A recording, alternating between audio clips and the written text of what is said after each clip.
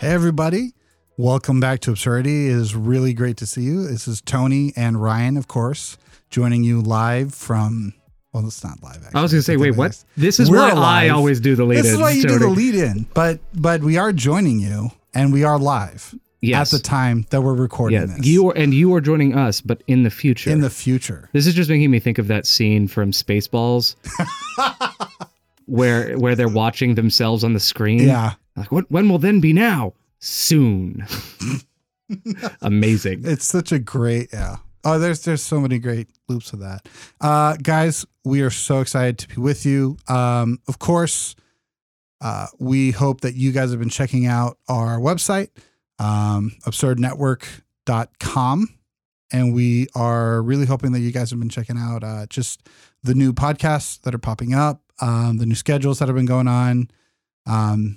We've been recording for a little while since the hiatus now, and it's been going really well, actually. Like the burnout is gone. I was a little worried that it was going to pop up again, but I'm excited about it. No, you're not the one making YouTube videos every week now. This is true. Don't worry. You're at a lower risk than I am. Yeah. No, true. I've gotten a lot quicker at it. I mean, other than the scripting process is honestly the hardest part. The editing is tedious. Yeah, because you found like where the things can sit and. Yeah, it's all those little... the editing is actually the easy part. Yeah. It's time consuming, which is annoying, but other than that, and eventually I hope to have an editor, but I mean, I'm to the point now where once the video is scripted, it's like editing it takes roughly, I mean, I sat down to record a video recently and was completely done with the export. From sitting down to record to export complete, ready to be uploaded, took about 4 hours, and an hour and a half of that time was waiting on it to export in 4K. Yeah. So, like I'm definitely getting faster at it, but that doesn't change the fact that, it's, No, I remember, this tells you how old I am. When I was doing videos for summer camp, they had, remember those micro tapes you could record on? It was like little tiny video tapes, and then you would put it in the machine and it would turn it to digital. I remember editing those and then, formatting them and getting everything set up. And then as I would try to burn it onto the DVDs, especially the first one, then they had a copier, but that first one would take anywhere from 1 to 3 hours. Yeah. Depending on, and it's just rendering. I mean, it's just things rendering and getting transferred over. And it was just like, was it Monsters Inc. or another movie that they had to use over 2,000 computers to render the movie because if they hadn't, it would have taken like over 100 years to render the entire animated movie. Like that's how much rendering and like actually exporting a movie. That's how long it takes. It's crazy how technology has finally just like in the last 2-3 years caught up with technology. That was the most non-statement statement I've ever seen. And this is what's amazing, because like when you talk about what movies are able to do versus the logistics. So like you have a movie like Mulan, right? And you needed a lot of computers to create. Mm-hmm. I'm just saying this because I watched it the other night. These different, Mongols and Huns, the horsemen coming down the hill. Like that took a bunch of computers and algorithms and stuff, but it didn't take like 2,000. Then what you could do as far as algorithms and creating skeletons and individual hairs, like that boosted way up for stuff like Monsters Inc., Finding Nemo, Brave. I was gonna say Brave. I feel like was the first one where they were able to actually individually animate hair. Yeah. For Merida, or I don't know how to say her name. I think that Merida. Yeah. But no, I wanted to say it like. I guess Scotsman. Yeah, but Merida. I got nothing. Yeah. But yeah, so things like that. Even something like The Good Dinosaur, where like the individual strands of grass, things like that. It's just like it took so much RAM power to do what those creators were able to think of. And now these more recent films have been able to just, the computing power has caught up with like imagination. And it's always fun to see that, because now you're going to be able to, they've been able to come up with films that have just blown away what we thought we were able to do. And then you see the next cycle of technology. It's fun. This would have gone so much better with the next episode we're going to record. Yeah. But It's okay. We're already there. Oddly. So talking about responses to things. Yeah. Well, I said you issued the most non-statement statement ever. So I gave us a segue, but it was a minute ago. Yeah. I will say this. Some of this episode is a little bit Seventh-day Adventist centric as far as some of the things that we'll reference. However, that means very little in the grand scheme of things. So if you start hearing us reference Adventist church, the Adventist like church, what it roots. The roots of how it got started, like where it percolated in my brain. But we're talking about this concept as a whole, and so this definitely applies. So if you're not Adventist and you're listening, A, thank you, and B, stick through those parts. Yeah, just absolutely. And then I'll try to give context for it. So we've been looking for different ideas to start to record and what to record moving forward, and that's going to be relevant. And one of the things that happened, of course, like with COVID pandemic and everything, with the Ahmaud Arbery, Breonna Taylor, George Floyd, that would be the guy that I can think of. With those killings and the protests that have come as about because of that, there have been a lot of responses and non-responses that have been both positive and negative on both sides, on the response and non-response side. And it's been interesting to see. And the particular thing that really piqued me was at one point, Ted Wilson, who's the GC president, we've talked about him on the podcast before, he tweeted out Happy Sabbath, which is, and to give context, he does this, I think, every Sabbath or at least once a month. I know for sure once a month, but I think it's every week. But he does that, right? Like he tweets out like Happy Sabbath, usually with some, quote or Bible quote or something like that. Bible verse. And this happened to be May 29. Yep. Which was Friday. He released it Friday night. He released it Friday night, which was, I believe, night 2 of the protests. Night 3. I don't know if the protest started Tuesday or if they started Wednesday. I want to say that things started to escalate on Wednesday, but protests were happening as early as Tuesday. So really, that's right. So day 4. It'd been going on for a bit of a while, and people were obviously not happy. It was, and it came across, especially because he had not made an official statement about anything on the situation, very disingenuous, and so people did not react well. And we can have that. You haven't said what he actually did. And the responses. What did he actually do? He just said Happy Sabbath. Oh, okay. That's what you're saying. That's what he said. But that's it, right? No response about anything else. Just Happy Sabbath. Gotcha. And the responses to that tweet, which were still there at the time, and I forgot to take screenshots. I will try to get screenshots. But I did, we'll put the link to the tweet there if it hasn't been deleted, and we'll put up a screenshot. But it's really not that important because it wasn't like inflammatory, but people responded back with like, not really. Yeah. This was a time where, yes, Ted Wilson was doing what he normally does, and there's nothing wrong with that in general.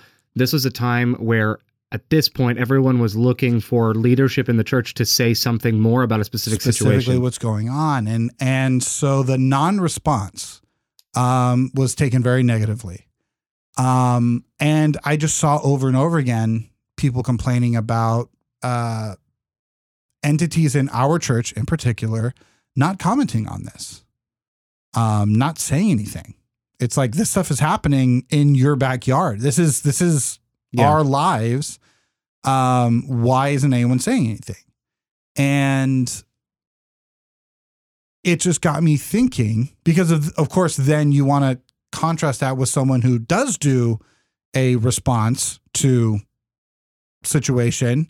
And in this particular instance, it just happened to be like literally right underneath that tweet, which is why it inspired me. It was like, there was an article about how clergy were not happy with Trump's photo op at St. John's. I want to say St. George, but that's the dragon and that's England. The St. John's Episcopal Church, right? And they were unhappy with that, which was a response. To be fair, that was also a response to situation.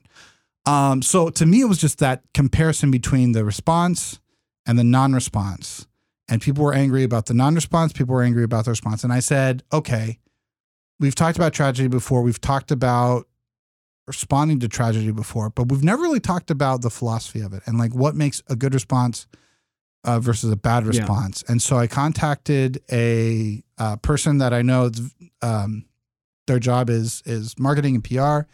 And I interviewed them and I talked to them about like what would make a good response on like an individual level and different things. And I wanted to just talk about it here on the podcast. Because I said, all right, I want to see good examples. Like, what is a good example and what are some of the ways that you can frame a response to a tragedy, to a situation? It doesn't have to be about this situation. It can be about things that aren't political, but just a situation, right? Because we've had so many things in 2020. Like, it's kind of hard. Like, you kind of forget that in January, the world was on fire. In February, we were almost, in a nuclear war. We've lived a decade in 4 months. We've lived through an entire decade's worth of tragedy. The 6 months of this year alone, have been just mind-boggling. I didn't think the 2010s were that great, but wow, I am getting nostalgic today. So that it was just one of those things of like, okay, we've seen a lot of this. I want to know, like, for myself, for future people, and let's talk about responses and non-responses. So that was kind of the main idea behind that. Because here's the reality: that responding to tragedy is difficult. It's not easy, right? If you've ever been to a funeral, a lot of times, even if don't say it was all in God's plan. Don't say it was all in God's plan. Sometimes it's just hard to say. Like, hard to say. Hard to not say. Yeah, thank you. It's like hard to not say something along those lines of like, it's gonna be okay. Oh, not really. And so it's just one of the things. Like, it's hard to respond to something. Well, and the reality is, in 2020 right now, that's an even more significant issue or difficulty, because many of the leaders who are tasked with making these responses or issuing these responses are also up for re-election in their given positions, and so there's a bit of I don't know, reputation management and brand management that has to happen there in order to like, I mean, seeing Trump even, issue tweets about Ahmaud Arbery and seeing the tapes, or I mean, seeing the video and saying like, Ahmaud, this seems like a tragedy. He seemed like such a good young man. And like, those aren't consistent with things that Trump has said in the past regarding this. Yeah, but he's in an election year. So there is that always to be something that we pay attention to in years where re-elections are happening at the same time that tragedies are happening. Yeah. And so to kind of pick out and be like, all right, well, how do I, because I can't do anything about that, but like, how do I recognize that? And how do I like move forward? Because you have to say the right thing, right? Like, you can't, it's hard to pick out what to say. But then there's also like, I want to offend as little people as possible, as much as possible. Not that sometimes you can't say things. Some things need to be said. But on the general, like, if everything you say is inflammatory, eventually it just kind of becomes white noise. And so you want to be able to, save oomph for when it, for certain things that matter. Like, you shouldn't be like, I went to Wendy's and Wendy's is the worst. That everything can't be crazy. So you have to respond to that. Well, I think. But then there's go ahead. I was just going to say, I think Ted Wilson is actually, I mean, if we just continue that example out and flesh that out, like that, he's a perfect example of what we mean when we say tragedies can be difficult, because here you have a world leader who he eventually did issue a statement. Yeah. And then the statement he issued, he got lambasted for. Yeah. And then he issued another statement, which to some degree he's still getting lambasted for. Yeah, though many have expressed that this was a step up. This was better. Because as someone who's leading a worldwide denomination trying to issue a statement, you're never going to make everyone happy, and you're supposed to speak to all of the tragedies and give proper significance and weight and attention to each tragedy, and then say something that is religiously and church politically neutral enough that everyone will get something, which is you're bound. It's kind of like the reality of dad jokes. Dad jokes exist because what other jokes can a dad make to his kids safely? Like, is it going to make like a little bit? Yeah. Like, the dad jokes exist because what other jokes are there to tell your kids at that point? And you could argue don't tell jokes at all. Yeah. But No, like a priest, a rabbi, and I can't. Yeah, yeah, exactly. So there's a two real nuns are walking down they're intended to be clean, fun humor that a child would get, and we all get to have fun with. And you can embarrass your child. I think that's exactly. You get to it's your revenge for all the hours of missed sleep that you got from their infancy. That's what it is. Yeah. So Ted Wilson was kind of like there was never going to be a way that he did this that was going to win over every single person. And that's part of the burden of responding to this stuff is there's going to be multiple perspectives, and there's not always a very, very clear line between the black and white. Right. And so you are going to always anger someone. But that's why, for me, I've just decided, like, if I'm going to anger someone, no matter what I do, then I'm going to make sure I do whatever I feel called to do. Exactly. And then there's even, and we're just talking about like the words. There's timing. There's just a bunch of things. So I went through and I was like, all right, what are good responses? So as an individual, right? And I said I break it up into two things. I'm going to use the word corporation, but not in the sense of like an entity, in the sense of like a corporate responding body. For a corporate body.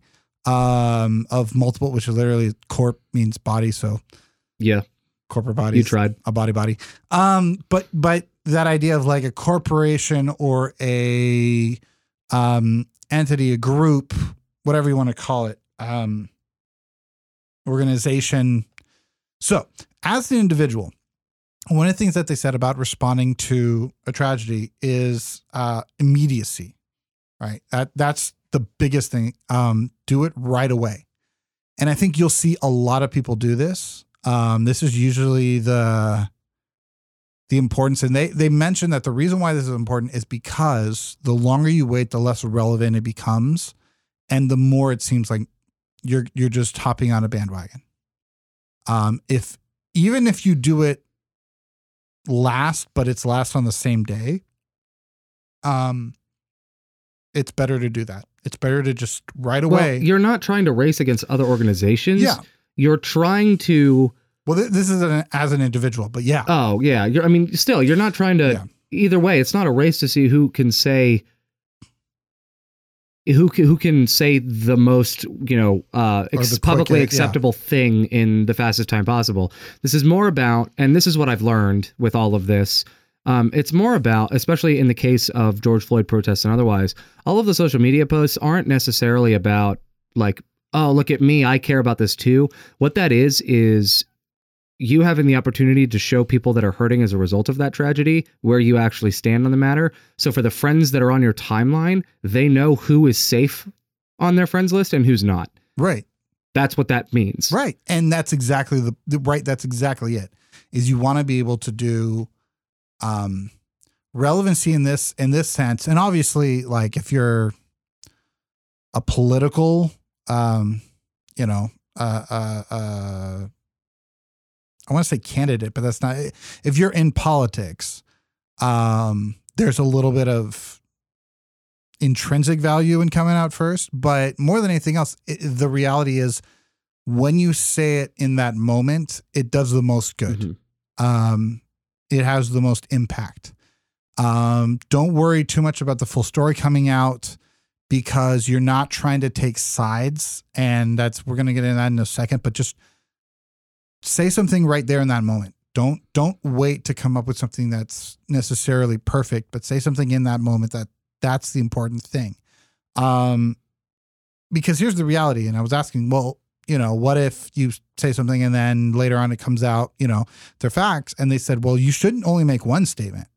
Like your first statement should be right away. And you can always make another statement later on and be like, we were not aware of what's going on. I'm so sorry. Mm-hmm. Like at the time, this is what it looked like. And I stand by what I said as far as wanting to help, but this person turns out they weren't actually dead or, whatever. Mm-hmm. The guy burned down his own house. And so they said the important thing is in that moment that and so this is the second part, right? The first is immediacy. Second part is empathy. And that's why you don't take sides. So the point is not necessarily to try to come out for or against a situation, but rather identify with the pain. So don't put blame on the victim. Don't necessarily pick sides at all, but identify with the pain of the situation. If someone has died, identify with the pain of the family, identify with the pain of the person, if it was an accident, who is now going to live with that reality. Identify with that pain. That's the important thing. And I see, to me, that was the one that I saw that I go, this one immediately helps. Because when it comes from an individual, you can see if there is empathy or no empathy. And so that means you have to tailor it to that situation, right? We'll talk about that a little bit more in bad responses, but in order to empathize, you have to actually put yourself in that situation. Well, you have to, empathy takes a little bit of vulnerability. It does. And you have to allow yourself to feel something about it. And in order to do empathy, I think correctly, you don't have to take sides here. Empathy is a way. Let me rephrase this. In being empathetic in response to tragedies where there are very clear victims, or even just victims in general, you don't have to take sides. You can take the time to be empathetic to, quote, both sides or all sides. So, for example, with George Floyd, it was revealed that one of the officers that had only been on the force for 3-ish days, had just graduated from police academy a year ago, and while Derek Chauvin was on George Floyd's neck, that officer actually spoke up twice and said, hey, should we do something different? And Chauvin, a veteran of 20 years or 19 years on the force, said, no, that's why we have him in this position. We don't need to do any of that. Do you know how hard it is to speak up to a guy who's been doing your job for 20 years and it's your third day? Do you know how hard it is to get that? And now, look, we can get on him for not doing more, but we can also empathize with just how hard in the moment when for them, this really is a day on the job. Like it's not an excuse at all, but you can empathize with that and go, I don't want him to face the exact same charges that the other 3 cops are facing. He spoke up and actually tried to do something, and he could have tried harder, don't get me wrong, and he's still involved with what happened. Absolutely. There should be repercussions and consequences, but I don't think he should be facing the exact same thing that someone who had their knee on George Floyd's neck for 9 minutes should. Which is the point of empathy, right? Correct. That's the point of empathizing a situation. It softens you, and it allows you to get in the situation and present yourself with not necessarily a sense of vulnerability, but a sense of transparency. And like I took the time to get to know about the situation. Empathy is never divisive. It's only divisive to people who are not empathetic. So people who want to hate, they're not going to have any empathy. Yeah, and they will call your empathy divisive because they don't feel the same. They haven't taken the time to see it that way or put themselves in that situation. On both sides. Now, that doesn't mean because you can empathize with, Sauron and be like, well, I totally get it. Like I want to take over, middle Earth too. Don't empathize to, like you have to use that in the context, but the idea was you identify with the pain of the situation.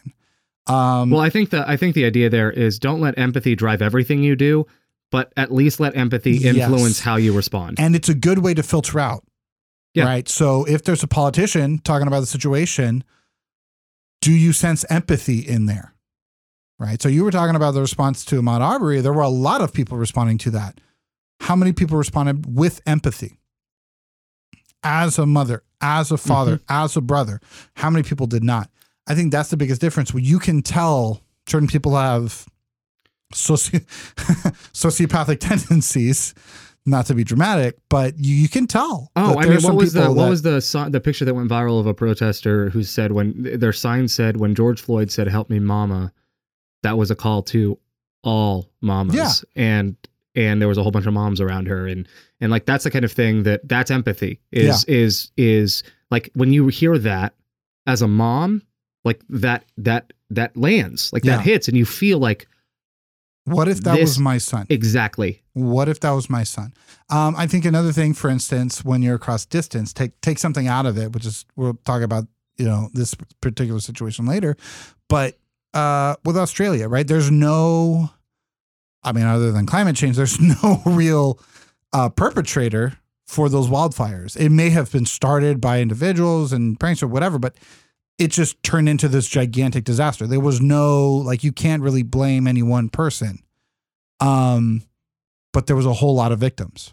But the thing is, there were a lot of people that were like, that's Australia. It's sad. But it's just because you're not there, you can empathize with those people. And again, those responses to Australia to me were so telling, because on both sides, there were people that did not empathize with the pain and did not acknowledge the tragedy on both sides of the fence. Now, I will say there were very few people on the side of, we need to fix the world because it's literally on fire. There are very few people on that side of the fence that did not empathize. I saw a few. There were a lot more people on the side of, it's all fake. That side, definitely, I saw a lot of people meh, it's Australia. I don't care. It's not affecting me. I actually saw the phrase, it doesn't affect me. So that's the whole point. Even when it's a situation where there's not a good guy and a quote bad guy, empathize with the pain. Don't necessarily pick sides. That is a good response to the tragedy, and you have to acknowledge the tragedy exists. Yep. That to me, I think is the biggest. I think that, I'll be very general here. Pundits and media stars who want to use tragedy and deny that the tragedy exists, and use it to foster conspiracy claims and to peddle their own products, whether it be merchandise or the I can't imagine who you could possibly be talking about right now. There's a few, actually. Total mystery as to who the most famous of those would be right now. Those people who do that should 100% be shamed. And to me, I think that's the biggest thing. You have to acknowledge that a tragedy has happened. If you can't do that, I think you should really check your own response. If that's your first response, then you should stop and say, okay, why would this matter? And why can I not sympathize with these people? Why can I not empathize? I would, and I would counter to say that empathy is about de-escalation, whereas, and so someone is being unempathetic, or at least is emotionally distant from the situation, and potentially like some of the pundits that we just vaguely referenced, who may be jonesing for some personal gain in tragedy. You can tell that they're not responding well because their whole thing is not about de-escalation. Yeah. If I'm peddling conspiracy theories, like the one that I've seen about George Floyd not really being dead and was in it, it with the police officer and all that, they're not interested in de-escalating. They're interested in escalating the situation, in making it worse. Yeah. And no, peacefully protesting is not escalation in the same sense as those who are peddling something like a conspiracy theory are feeding people's angers for the sake of growing that anger. Whereas a protest personal money correct out of it. A protest and demonstration in response to a tragedy like George Floyd and Ahmaud Arbery and Breonna Taylor, that's funneling that anger into something productive in order to drive for positive change. When it takes the focus off of yourself. This is the other thing about empathy that was so huge, is it takes the focus off of self and puts it on the situation. This is no longer about me. This is about them and the pain of the person. Mm-hmm. So those are some good responses. Here's some good examples of those. And then as a corporation, right? So that's as an individual, right? You, me, celebrities, people responding as individuals. As a corporation, there's an added step, right? All those things are true. Immediacy, entity, identify, or empathy, identify with pain. But also, as a corporation or an entity or a group, you have to match that with action. And typically that involves funding or money, but it involves action, right? And I think the action needs to be proportional action to, yes.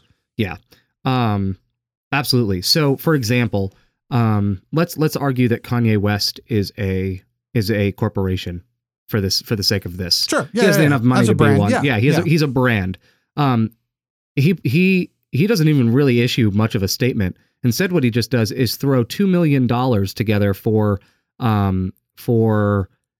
legal expenses for, I believe it was the Taylor family. I could be wrong on that because I'm not looking at a source on this. But at the very least, he actually set up a college fund, a trust college fund for George Floyd's kids. Yeah. And that's the kind of thing that I'm talking about when I say, when we say it's an action that is, the action itself could also honestly just serve as the statement. Right. But this is an action that's proportional to what that corporation is able to do and to the tragedy itself. Right. And I think that's, for instance, you saw that there was this one guy who he was getting his house. He was rebuilding the house, remodeling a house for his kids. And there was an accident and it burned down.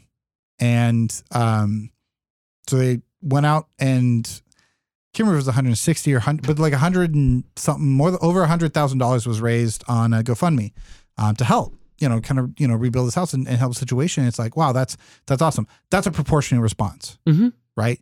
$2 million would not, that's overkill, if that makes sense. Yeah. That makes it, again, about you.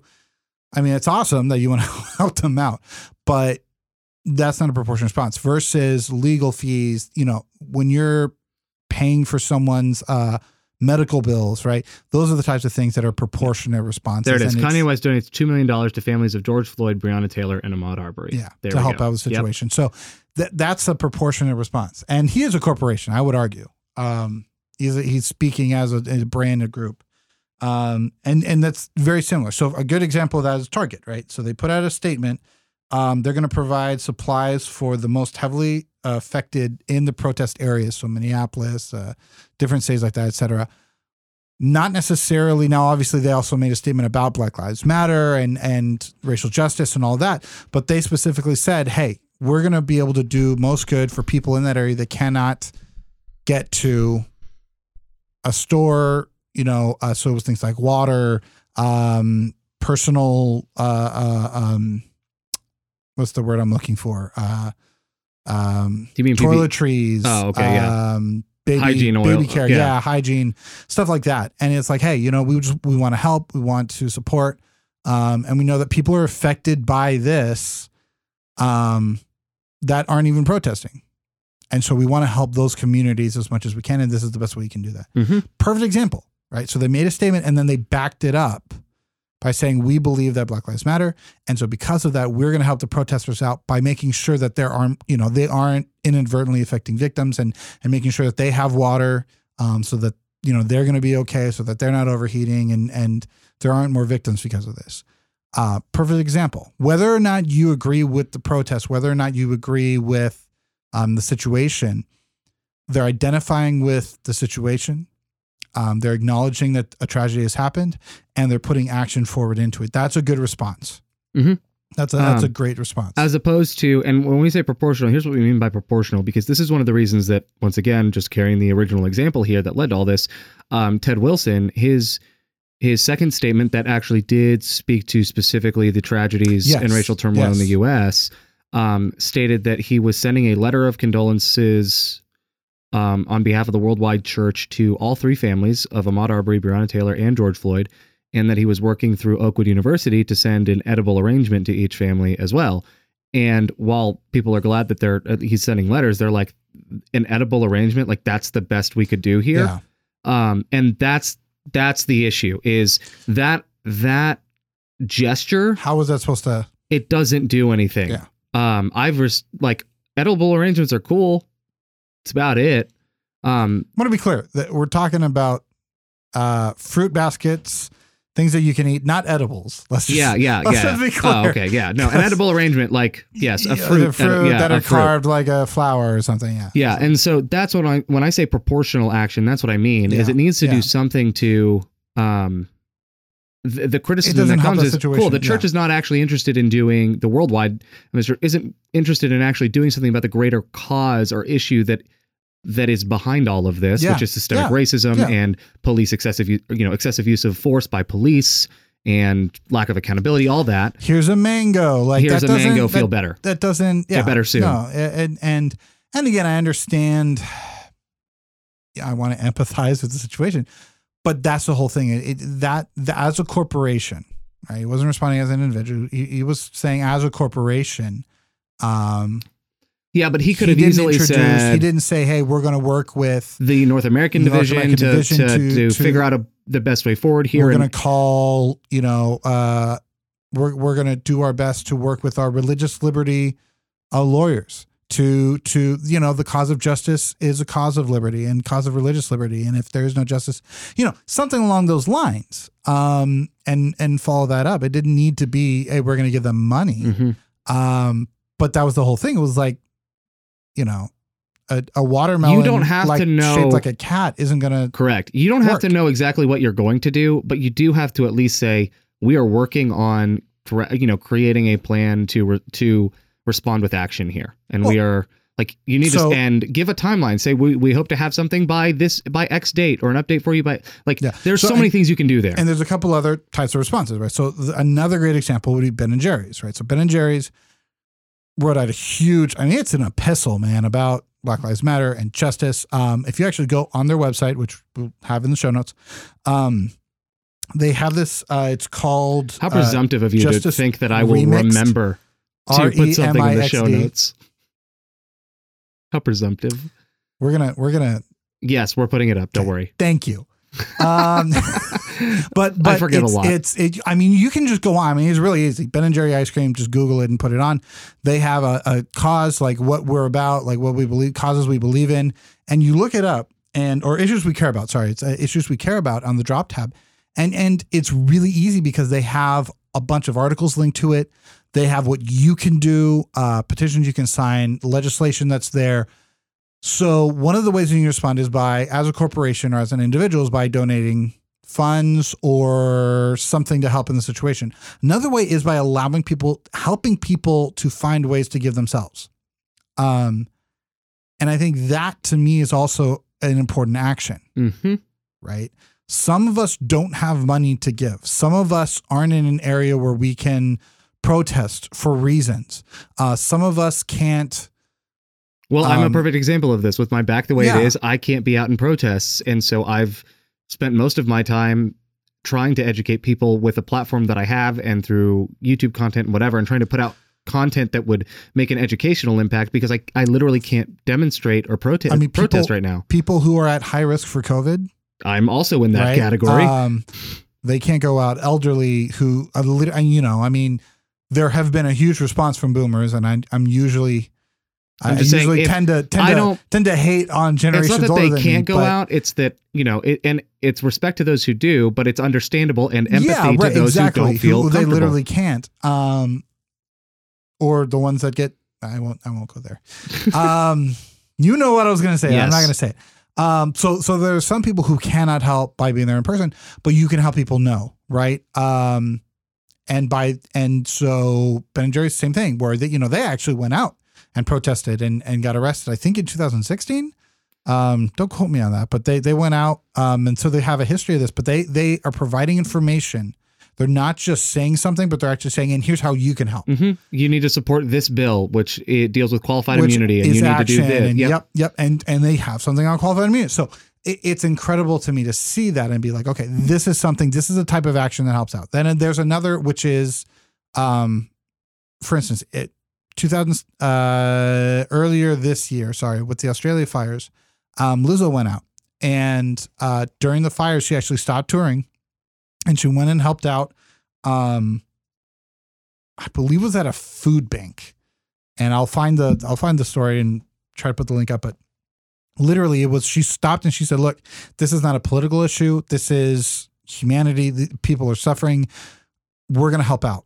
Right? That, again, is taking action. That's helping out. And it's important, again, as a corporation, as a brand, and even as an individual. But as an individual, you can make a statement and then kind of step back. And there aren't a lot of forms of accountability other than like public shaming, to make an individual have action. That's kind of like you have to come up with that. But as a corporation, you can hold them accountable because you can stop attending, or you can, I mean, it sounds stupid, but write a bad review. Like, there are lots of things you can do that holds a corporation or an entity accountable to that action. And so it's important. I mean, ultimately, and here's the reality, part of the reason that these companies are getting involved in issues like this, like social justice moves, is because millennials for the last decade have been telling them, like, we care about what the corporations we buy from, what their ethics and morals are, and what their stances are. So if so they're doing this, yes, they're doing it because they may believe in it and want to use whatever platform they have, but they're also doing it because they know that it also keeps customers. Like, there's that and there's nothing wrong with that. Yeah, exactly. There's nothing wrong with that motivation if it's, as long as it's not like, it's very clear when someone is doing something for money and someone is doing something because it's right, and there will be money that comes from that. Great example, Mookie Betts during COVID. He's the right fielder for the Los Angeles Dodgers in this baseball season. That's probably not going to happen. Sorry. Had a moment, traded for one of the best outfielders in the Just remember which of us two. Oh, I hate you so much. I hate you so much. I knew you were going to talk about it. And he was on the team that beat us. Yep. Anyway, he went and paid for in Nashville. He's from Nashville. He went and paid for a bunch of people's groceries. I think he literally went and just like anybody who came in that day, he paid for their groceries. And he didn't tell anybody. That to me was the biggest thing, is he didn't go out. He didn't say anything. No one would have known had someone who was working there. Now, granted, he may have been working with that person, but literally no one would. He did not post it on his social media. He did not make it a big deal, but someone said he needs to, we need to thank him. This is the type of person he is, right? That's, you can tell. Albert Pujols is another baseball player, and there are a bunch of other athletes, but these are the two that I know kind of off, top of my head. People say he's one of the biggest advocates. He's he helps out with autistic, I believe, organizations. He does, gives a ton of money, does a ton of work, helps organize a bunch of stuff, but he's super quiet about it. There are people who are really big and loud, like the wonderful young lady who stopped someone boarding up their store in Santa Monica to pose for a photo looking like they were drilling, and then drove off. And you can tell. It's become very obvious, especially now that you can have that. So that's how you can avoid, is by looking for the empathy, look for the action. When it comes to a corporate entity or an organization, look for the action. Are they actually doing it? Now, you can't tell the motivation for it, but when someone actually does something, why they do it, while it still matters, it doesn't take away from the good that they're still doing. Yeah. If you give out food at a food bank, the food doesn't taste worse because you're doing it for a photo op. Now, if you do it for 10 minutes, okay, that's a different story. But if you take all day to help people, like, even if you're doing it just because you want to get elected to your local, council member, whatever, you still help somebody. I mean, at best, corporate statements are essentially like, what is it? Chaotic good, I think, or neutral good. Yeah. It's like, they're not amazing by definition, because there always will be that kind of underlying ulterior motive. But they're doing something. At least doing good. Yeah. Good. I mean, you could get mad at Target you get mad at Target all you want, but they're out there giving supplies to protesters and making sure that they're taken care of. Like, there's not, it's not rocket science here, and we don't need to overthink it. So what are some potential bad responses? And this one is very interesting because while it's a little bit of a flip, we talked a little bit about that, there are some things that are interesting. So as individuals, one of the first ways that you can have a bad response is picking sides before you educate yourself. Sometimes it's really obvious, right? There are good guys and bad guys. But it's not always so. So before you educate yourself about the situation, don't just pick a side. Because you can a lot show of times empathy it without comes joining from a side. A lot of times it comes from a precognitive. No, it comes from a bias, and it comes from something that's beyond that situation. And so educate yourself about the situation, find out as much as you can. Then you can say, hey, here's this, here's that. I'll say it. I'll talk about it. I wasn't going to talk about it before, but this is a perfect example about, okay, it's not hard to pick sides when an elderly man is shoved to the ground by 2 police officers and 40 of them walk by. He cracks his head open, blood's pouring on the ground. No one responds to him. No one goes to help him. That, regardless of what was said, okay, it's obvious. You can pick sides. You can literally see this was not okay. There's no possible way that there could be he said my mother was ugly. Like, there's no way. There's nothing you could say unless he was physically assaulting. And if you see this guy, he's like 100 million years old. Okay. So there's no way that he was a threat. That's not a situation. But for instance, there was, I remember a few years ago, a young man who, I hate this phrase, but is a little person, and was being picked on, because of his size at school, and people immediately responded with like money and they started picking out, and then all these other situations started coming out where it's like, oh, well, that was a really bad situation, but he didn't need money, and people really jumped to certain conclusions before they really educated themselves, and it started fights. Yep. So that's the idea, was it took away from the situation, which is the plight of anyone who gets picked on, regardless of the reason. And instead of empathizing, it turned it into something else. Making assumptions is do not make assumptions. You can comment on the situation. You can respond to what you see, but and I see this a ton on Twitter, on Facebook, live conversations I've had with people. People start assuming things. Well, he must have been this. Or he Oh, must I have bet been this and that. Well, I mean, even the Hal Marks in Mississippi, who said, if you can say you can't breathe, and you're breathing, and then he goes on to say he didn't die from that. He died probably because of an overdose or something. Like, he literally said he probably, like, there was nothing about drugs at that point yet. Yeah. And he just assumed a stereotype was true about George Floyd. And that's the kind of thing we're saying. You don't need to make assumptions on that kind of thing. You can acknowledge. Even in a situation where it turns out it probably is some way, and then it turns out to be that way. So for instance, we did a whole episode about the Ahmaud Arbery situation. And we talked about how we believe that because of the situation, we believe that the people who did this did it for a racial reason. But we said we can't assume that. It appears this way. All we're going on is this. Now we have testimony from the guy who followed them. Oh no, they were. It absolutely was for racial reasons. So, but to jump to that assumption, that's a bad response. Yep. Because it was not clear at that time. And had it been for another reason, it still would have been a tragedy, but it wouldn't have been that. And it takes away from the purpose of that response, and it makes that response not as effective and just not a good response. The other huge one, no response is a response. Yep. By not responding, you are responding.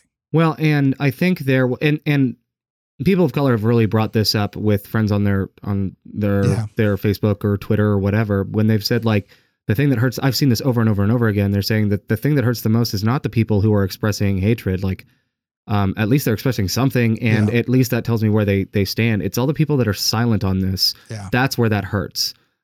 Because silence is taking a side. And I'm going to be careful in doing this because I work there, but Southern did face this a little bit because they didn't issue a statement on everything until about a little over a week after George Floyd's death.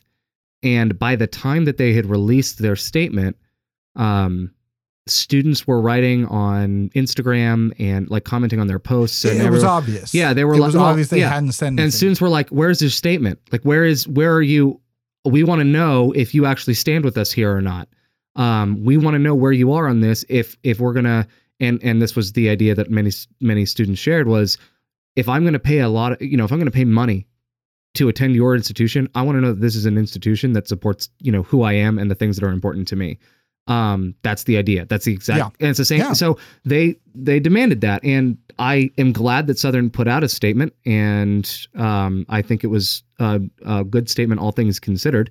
But it's a fair criticism to say that it could have come faster. Yeah. And, but that's what happens is when the bigger and you the are, if there's no perception. response, Exactly. it's going to be obvious. Perception is reality, whether or not it's fact. And so that idea of silence, it's perceived as agreeing with whatever side, the situation is.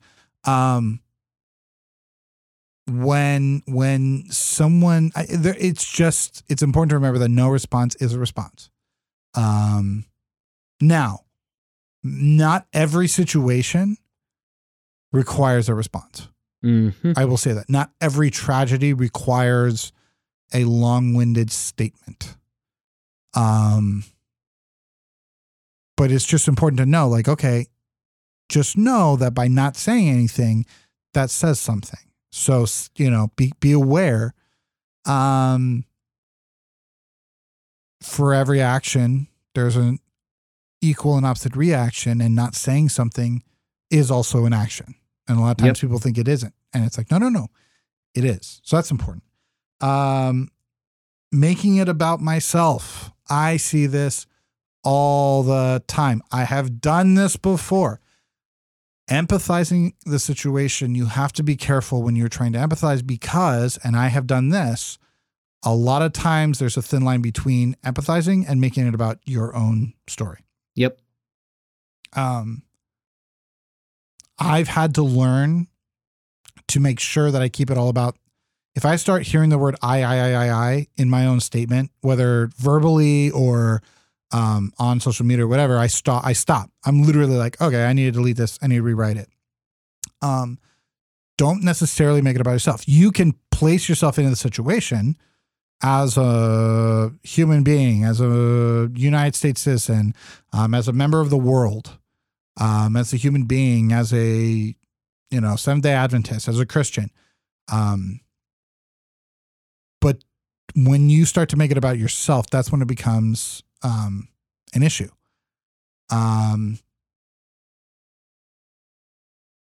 There's just a lot of examples of that, but I don't want to focus on them. You've all seen it. There are people that they take that pain and they make it about their pain.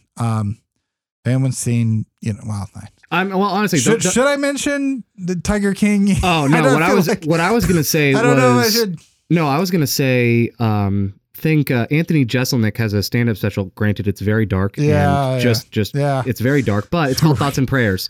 Thoughts and Prayers is the perfect example of this because Thoughts and Prayers is essentially become the look at me, I'm sad about this too version of statements. Yes. Like that's what that is it's a but don't forget me in all of this.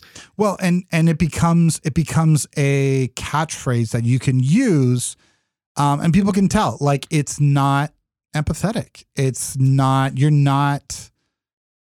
don't care about the situation. You haven't tailored it to that situation. You're not identifying with the pain. You're just literally giving away. You're giving the bare minimum. Yeah. And you're right. And it makes it about yourself. Yep. It's a way of doing enough to legally be considered sad. Mm-hmm. And that comes across. It definitely comes across. Yep. And then this is a big one too. Not owning or acknowledging your past mistakes. Fair take right now, a lot of people are changing their minds about the situation, about social justice, about police brutality, about the Black Lives Matter movement as a whole. Mm-hmm. It's actually been incredible to see how many people are starting to change their minds. However, there also have been a lot of people who will call them out, and they are angrily so, and to a degree, rightly so, right? Like, well, you say this now, however, 6 years ago or 3 years ago, or whatever. The biggest thing you can do and the worst thing you can do is not own up to those past mistakes. In other words, and let's be clear, you just, like, if you've changed your mind, you need to say, I've changed my mind on this. Yeah. You don't just start suddenly posting content or making statements that are the opposite of what you used to think. Right. You need to say, own up through this process, I realized that I was wrong in my past understandings, and I realize now that this is the way forward, and I want to move in this direction. This is important to me. Like, you acknowledge that. A great, terrible example of this is Kevin Spacey, right? Who made it about himself and didn't own the past mistakes. Basically, he said he was accused of having inappropriate relations with an underage person and sexually assaulting them. And basically, he said, yes, and I am gay. And I'm obviously paraphrasing and summarizing it, but essentially that's what he did. Is like he took his past mistakes and said, well, yes, but look at all the pain that I've had to suffer. And everyone's like, this is not what we're talking about. Like, aren't you acknowledging the fact that this is, that you did something wrong? A great example of someone who did do that is James Gunn, right? Who was like, hey, it was not okay for me to do this. I'm going to back up. I'm going to step back. We talked about, stepping back from your platform, having, accepting those consequences. And people were like, okay, that's fair. They stepped back, acknowledged it, own it, and own that you are now changing your mind. There's nothing wrong with that. I think in the past, as a politician, you'd be called wishy-washy, flip-floppy. I think we as a generation, we as a people are able to see that now and say, no, this is growth. Like, there's a difference between flip-flopping and growing. Yeah. And the biggest one is you have to own those mistakes. It is embarrassing. You have to eat pie, humble pie, I should acknowledge. You have to eat blueberry pie. Yeah. When you do that. So that's honestly both as individuals and corporations, but also specifically with corporations. As a group, if you're working with a group or you're making a statement for a group or you own a company or work with a company, only making one statement with no follow through is actually worse than making no statement at all. Yep. That one did surprise me a little bit, but then I thought about it and go, that's so true. Well, and I will say this, if you don't issue a statement, the reason that no response is a response is because in the absence of a statement, people will just take your track record as the response. Yep. So you had listed L'Oreal as an example here where they hired a model and dropped her when she started speaking out about Charlottesville, but then they got called out now after making a statement about Black Lives Matter and protests. That's the idea. If they had said nothing, I mean, they already by their actions showed where they stood on this. Right. And by not acknowledging that and just trying to say, oh, that's bandwagoning. That's showing like you're in this for the money because you only care about how your statement or how your action or how whatever happens impacts your brand. And Jamil had a great response because somebody said, well, they're trying to move on and grow. And essentially I'm going to boil down to like the last phrase she said was, the whole thing was great. But basically she said, we don't need to cancel them, but they need to be held accountable in order for us to move past this. Yep. So it's not about necessarily canceling them, but you need to own up. Mm-hmm. You need to, because that one statement without follow through is going to, it reflects and it does come across as bandwagoning. It comes across as cynical, as disingenuous. And that's not what you want to do, especially if you are actually trying to support something that you feel is important. Another great example of this is recently Leah Michele, right? And that's the reason why I kind of brought a lot of this up, is because I kept seeing so many of these.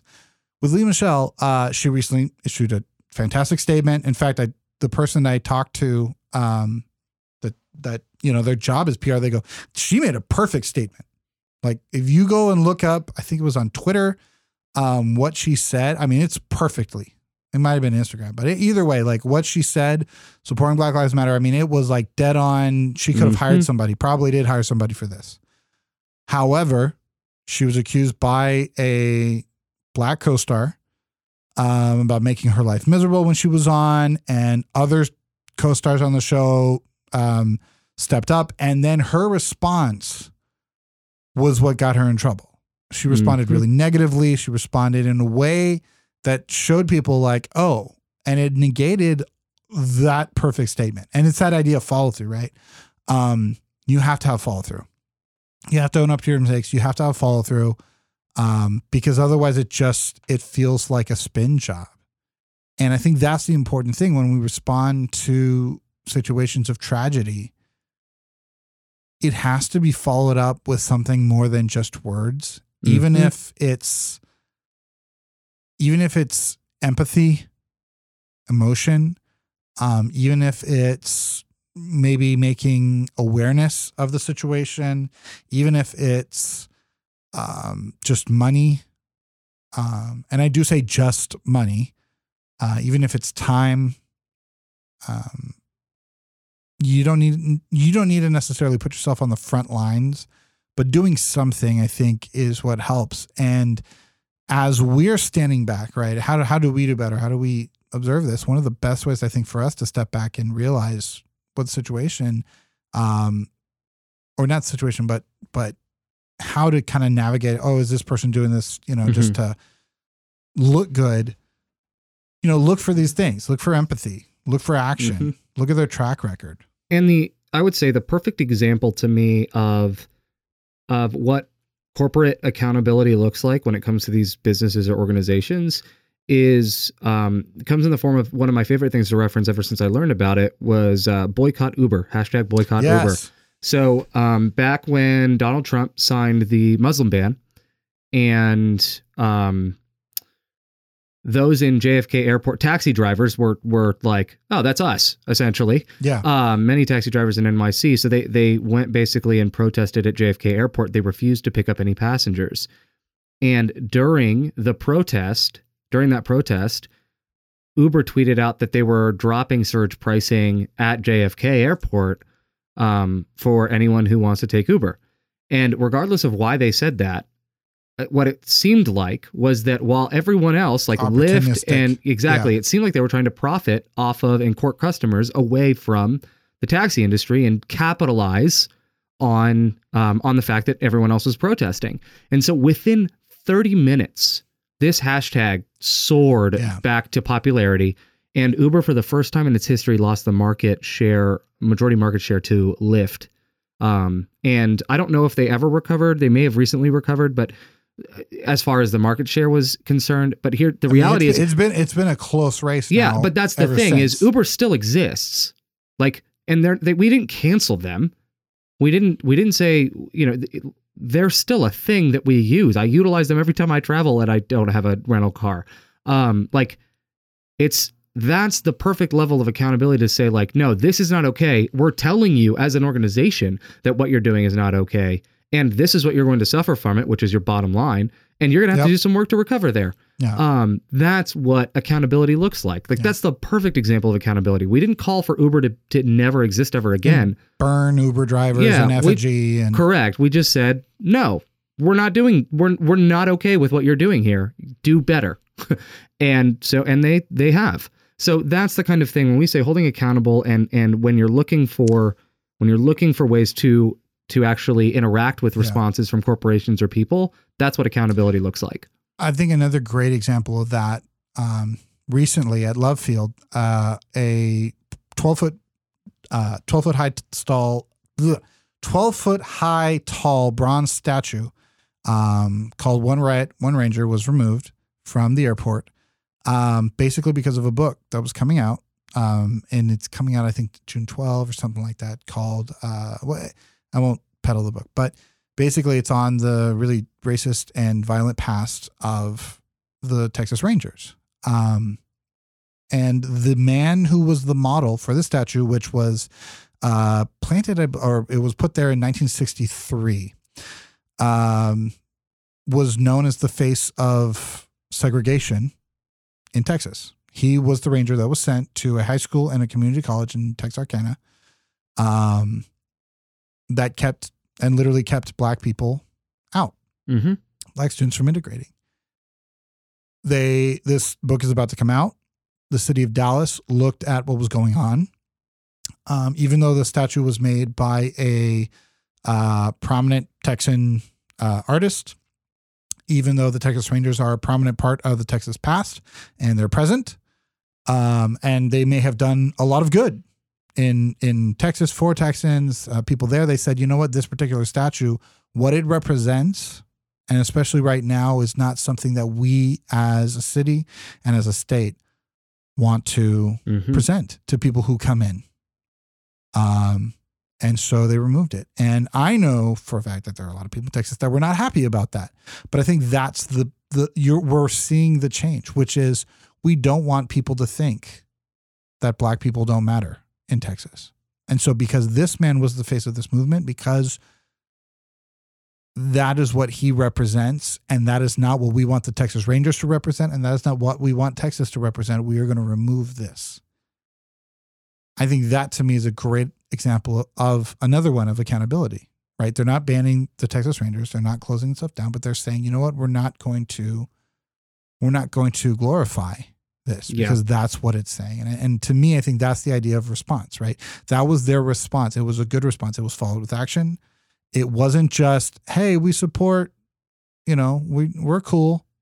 It was, we are cool. And in order to do that, we're going to sacrifice something that is a part of our history to make sure that people feel that way. And I think that's what we can do on individual levels and as a group. Yeah, absolutely.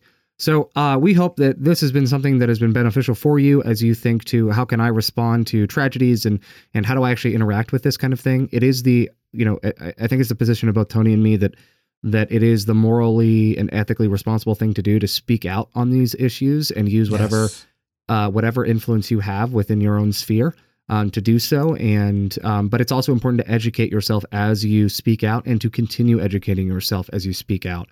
So as I've spoken out about George Floyd and Black Lives Matter over the last several weeks, I've also been learning so much more as I do that. Yeah, so by speaking out, you can educate yourself and learn more and gain new perspectives. So we hope that you speak out responsibly, that you are able to hold leaders accountable appropriately, and we hope you're staying safe still amidst pandemic stuff and everything else out there. But thank you guys so much for listening, and we'll see you in a couple weeks.